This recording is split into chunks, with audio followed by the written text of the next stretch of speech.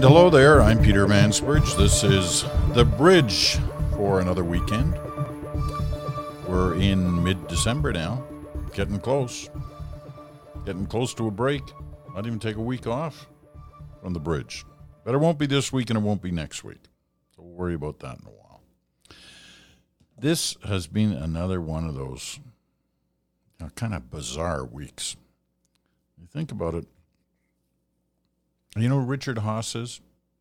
Richard Haass is, a great foreign policy expert. He's an American, deals mainly with American foreign policy and how it impacts the world, but he talks about everything. In the last couple of weeks, he's been all over the world.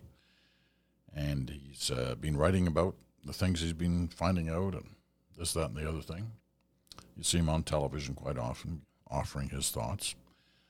He's in Canada every once in a while. I bumped into him in the makeup room at the CBC a couple of months ago.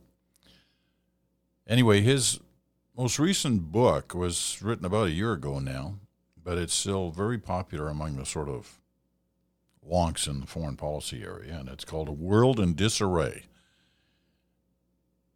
And while it's mainly about the kind of foreign policy issues that he deals with, everything from China to America's place in Europe, A World in Disarray kind of describes the kind of craziness we've witnessed in the last few days in our world and sort of the world that we watch. We saw it here in Canada with Andrew Scheer's resignation, and we'll talk about that in a minute. Don't say I didn't warn you. And, obviously what's gone on in the States and the impeachment hearings. We'll talk about that in a moment. And then the British election. I don't know if you watched it last night. It was available in Canada on BBC World and BBC America and the BBC coverage of the election night. I love watching those programs because it's good to see how other countries do it. And the British elections are strange as opposed to ours because we get progressive results, not so in Britain. There they wait until everything's counted, then they announce it, and that's why things dragged on so late into the night. And they have this little ceremony in each kind of riding area. But nevertheless, it went on. And so what happens? Boris Johnson, the Conservative Party, wins this huge majority government, right? Biggest since Margaret Thatcher. Labour does, worse than it's done in whatever it was, 60, 70, 80 years. So you think, okay, well, that settles everything, right? Actually, it doesn't settle everything. They've still got this disarray in terms of Brexit. The country's kind of split 50-50 on Brexit. But you look at an election where the party that's in favor of Brexit wins overwhelmingly, like it's not even close. But they leave pockets of issues around. They got problems in Northern Ireland. You got big problems in Scotland. Conservatives got blown out in Scotland. Now the Scottish Nationalist Party is saying, we're out of here. We want another referendum. It's just like crazy. Talk about disarray. I love Jerry Butt's tweet today. Remember Jerry Butts used to be principal secretary to Justin Trudeau, the prime minister? Left in the middle of that whole mess earlier this year. I'm not even going to go back into it, but you remember. But he tweeted today, the United Kingdom of England, Wales, and the Falkland Islands is going to be a great country. Because that could be what's left after this disarray. Hopefully not, but, Scotland. Think about it if Scotland pulled out. You know what that means? You can't call it the United Kingdom anymore. You can't say the UK anymore. You can't fly the Union Jack because the Scottish flag is part of the Union Jack. Like everything changes. Anyway, that's that story. Then the impeachment hearings, like I was gung-ho, I was watching them all last couple of weeks. I've talked about it. I've talked about the great public servants. Talked about the debates that we witnessed last week a little bit. But this week, I just said, I've had enough. I can't take watching this anymore. Nobody's draping themselves in any kind of glory. The Republicans look like, they're draped in their sort of politics of the lie. They lie, lie, lie. Just like their leader. And they don't even make any bones about it. They just lie. But, the Democrats aren't much better. They're hardly speaking the truth in a lot of cases when they're making their arguments. And between the two, it's so partisan, so divided, that it's just like impossible to watch. And here we go. There'll be a little more in the House of Representatives next week.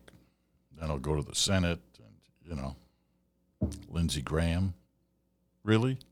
Really, Lindsey Graham? Do you ever watch yourself back again, see what you said a year ago, 2 years ago, 3 years ago when you were talking about Donald Trump? Do you ever actually watch what you said and what you're saying now?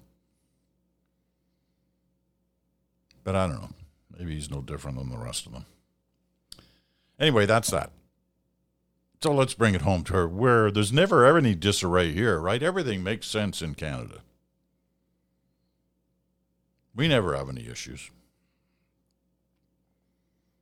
So said Andrew Scheer, until he quit. He finally gave up. He was targeted from day one, night one, election night, October 21st. As soon as it was clear he was going to lose, the knives were out. And they were very, very effective. How did they do it? Well, you have to remember to start with, this is a guy who, when he ran for leader of the Conservative Party of Canada, on the first ballot, I think he had 20% of the vote on the first ballot. 20%. So like 1 out of 5 Conservatives who had the ability to vote in that election thought he should be the leader. 1 out of 5. That's it. That's all. I don't even know if he had that after the election this year. Because as we said, and we mentioned a couple of weeks ago, all you heard was silence when you started looking for Conservatives of any prominence standing up to defend Andrew Scheer. Well, it all fell apart. And isn't it interesting? It really is interesting when you look at the results of that election. Trudeau loses his majority and loses a whole bunch of seats. But at least he was still a prime minister. Jagmeet Singh loses almost half his seats. Half. And he's dancing and happy and he's demanding this, that, and the other thing after the speech from the throne. It's like, hey, man. It's like he won. But he didn't win. He got hammered. They're the 4th place party in the House of Commons. Who won seats? Who won votes? Andrew Scheer. But it wasn't enough. It wasn't enough for those who had the knives out. And they brought him down. Well, he's not completely down yet because he's still actually the leader. And I think they won't stop going after him until they get him totally down. They want an interim leader. They don't want him having any control whatsoever of how this unfolds over the next months before the leadership convention, whenever that is. So that fight continues. And really, it's a one-sided fight. Those against him are facing nothing. There's no other side to this. As hard as he tried over these last couple of weeks to put up people, beg for people to stand up in his defense, it didn't happen. He got a couple of sort of low-level conservatives to say nice things about him, but overall, there was nothing there. And some of the stuff about him has not been pretty. And it's been kind of ugly, actually. And that just may continue until he totally gives up the reins. But what happens? What happens in the post-Scheer era? Who's it going to be? I think you'll find a lot of people are going to be making their decisions over these few weeks of holidays that we're entering now. And to me, they're kind of split into, about three groups. There's the obvious frontrunners, that if they went in, they would be considered right away the frontrunners. Peter MacKay. But it's hardly a slam dunk. That will raise issues about where does the party sit. Peter MacKay, originally a progressive conservative, stood back and let Stephen Harper win the leadership back in the early 2000s. Would he still split the party as a progressive? So that would be an issue. However, on the plus side, he's a known factor, and he's very well liked by a lot of people. Rona Ambrose, the former interim leader of the Conservative Party. Remember, she took over the leadership of the party after Stephen Harper stepped down before Andrew Scheer was elected. And she was extremely popular in that role. But interim leaders cannot run for the leadership. And she did not. Some people felt she should have stepped down from the interim leadership and gone into the race. But she didn't. What will she do now? Well, I'll tell you what I remember. The night Andrew Scheer won the leadership of the Conservative Party, and I was, part of that broadcast for the CBC. After it was over, standing outside the convention hall, as people were packing up and leaving, she came by. And she came over to say hello. We'd known each other for a few years. And shake hands, gave each other a hug. And the most relieved person in that parking lot was Rona Ambrose. She said, I'm so looking forward to not having to do this anymore. I'm out of politics. Now, I don't know whether she's now wants to get back in or not, but I can tell you, looking at her that day, that was the last thing she wanted to do. And I really thought, there'll never be another time.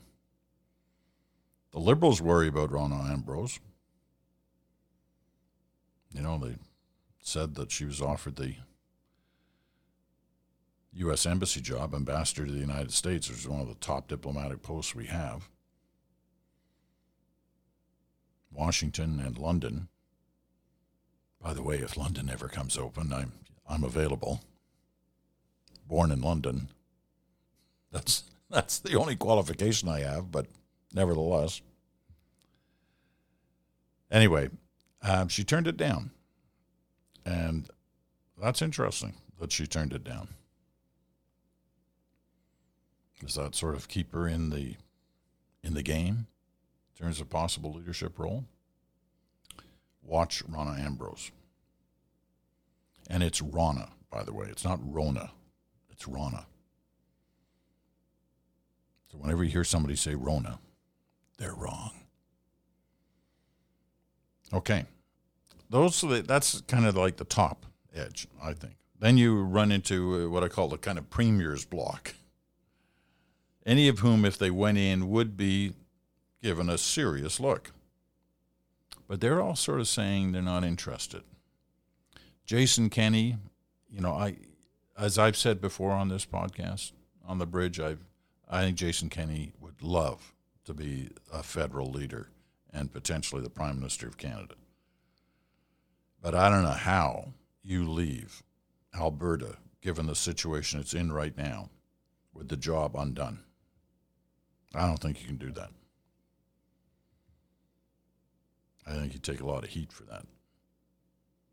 But the Premier of Alberta is a big Big premier, big position. So is the Premier of Ontario. But I'm told that Doug Ford is not the slightest bit interested in running federally. Not at all. It would be tough anyway, but that he's not interested. But those two have clout, premiers of Ontario and Alberta, and you think back through history. There are other premiers, former premiers, but apparently, from everything I'm hearing, including Brad Wall from Saskatchewan, former premier now, but very popular in his province and has a lot of admirers around the country. I'm told he's just not into it, doesn't want to do it. Spent some time trying to learn French over the last few years, but was one of those, and I understand it because I tried the same myself, was just never able to grasp it.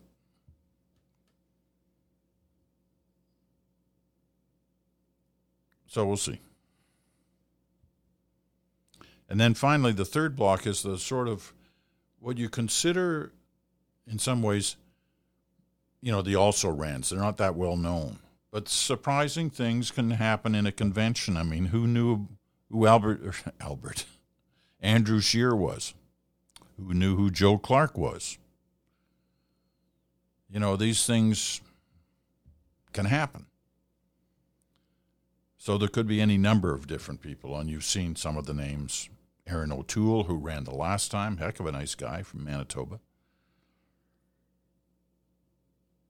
Pierre Poilievre, tough guy in the House of Commons. When he was in opposition and when he was in government, the way he used to go after the Liberals. So there are any number of people like that. There could be a lot. And then there are those who are not in politics at all right now, but could be persuaded and may be interested. I'll throw out one name for you to watch. I'm not saying this person can win, but I think they're very interesting. And could be somebody to watch in a campaign. Familiar last name, Mulrooney. Okay, I know what you're saying. A Mulrooney could never win on the federal stage again. There was one, two-time majority government prime minister, including one that was the biggest majority in the history of the country. So who am I talking about? Am I talking about Caroline Mulrooney? Brian Mulrooney's daughter? Currently in the cabinet of the government of Ontario? No, I'm not talking about Caroline Mulrooney. Ben Mulrooney? Am I talking about Ben Mulrooney? No, I'm not talking about Ben Mulrooney. Ben is an established figure in the Canadian media and has cut a path for himself, is very well regarded, friend of mine. Not a close friend, but a friend. We know each other.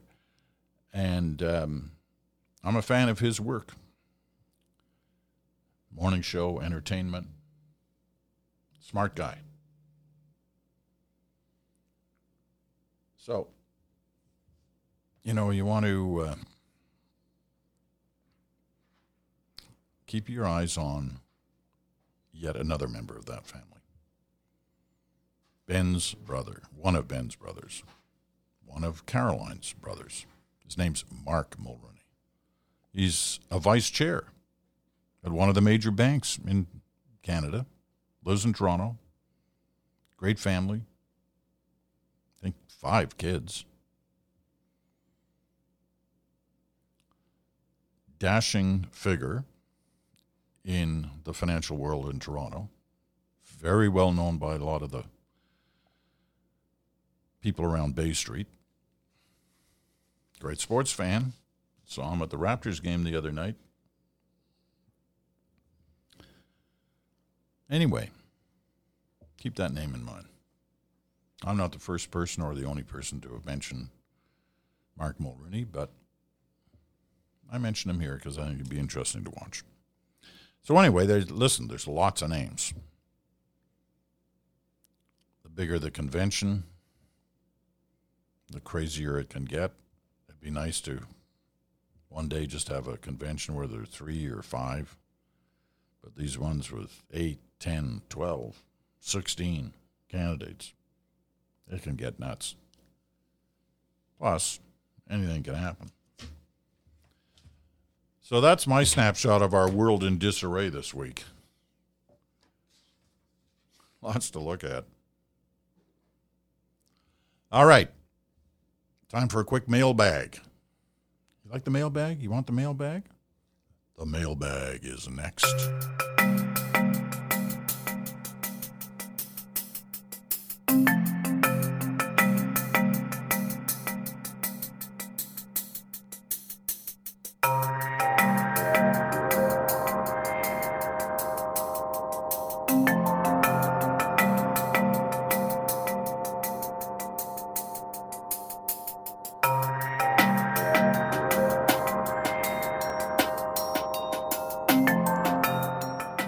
Okay. I like that music. Every week I play just a little bit longer. There's that part. So we'll maybe I'll play it all, the whole thing one day. All right, on the mailbag, I mentioned last week, and there was a lot of reaction. I had a lot of letters about it. People who said, or this one person who said that their wife, who's British, was listening to the podcast and said, "What is that? It's like so slow." And the reason, said her husband, was that Mansbridge is a Canadian. We talk slow. Well, we don't all talk slow. Some of us talk very fast. Not Jim Jordan fast. WrestleMania man on the impeachment hearings for the Republicans. But I like to kind of stretch it out. I've always talked sort of slowly. Anyway, that fellow said that, he at times would listen to the bridge at 1.5 speed. I didn't even know you could do that. You can speed it up. Smart. Anyway, I got a lot of letters about that, of people apparently do speed it up, including this one from Stephen Cooper in Ottawa. I just chuckled when I heard that the letter writer's wife asked if he was listening to you at half speed. Yes, you do speak slowly, which is fine, because I listen to your podcast at 2 times speed, and I understand everything. For your information, I listen to CBC and NPR current affairs podcasts at 2 times as well, and even 2.5 times for NPR news bulletins. Thanks for being part of my podcast mix, and thank you, Steve, for mentioning that. Let me see, there was another one here. And where is it? Charlie and Flory. Dear Peter, I laughed out loud while driving down the road, and I'm sure my fellow commuters wondered what was going on. I was listening to your comments about the Canadian expat living in the UK who had written in reflecting on your speaking speed. It was so funny to me because I've fallen into the habit of listening to you at 1.5 speed on my app. Thanks for your weekly thoughts. So, thank you for listening at whatever speed you listen to things at. Lots to react and reflect on this week in our world in disarray. Maybe you disagree with disarray. Maybe you think there's a better word. You let me know. You can always reach me at the Mansbridge Podcast at gmail.com. That's the Mansbridge Podcast at gmail.com. All right. That's it for this week. Thanks for listening to The Bridge. We'll talk to you again in 7 days.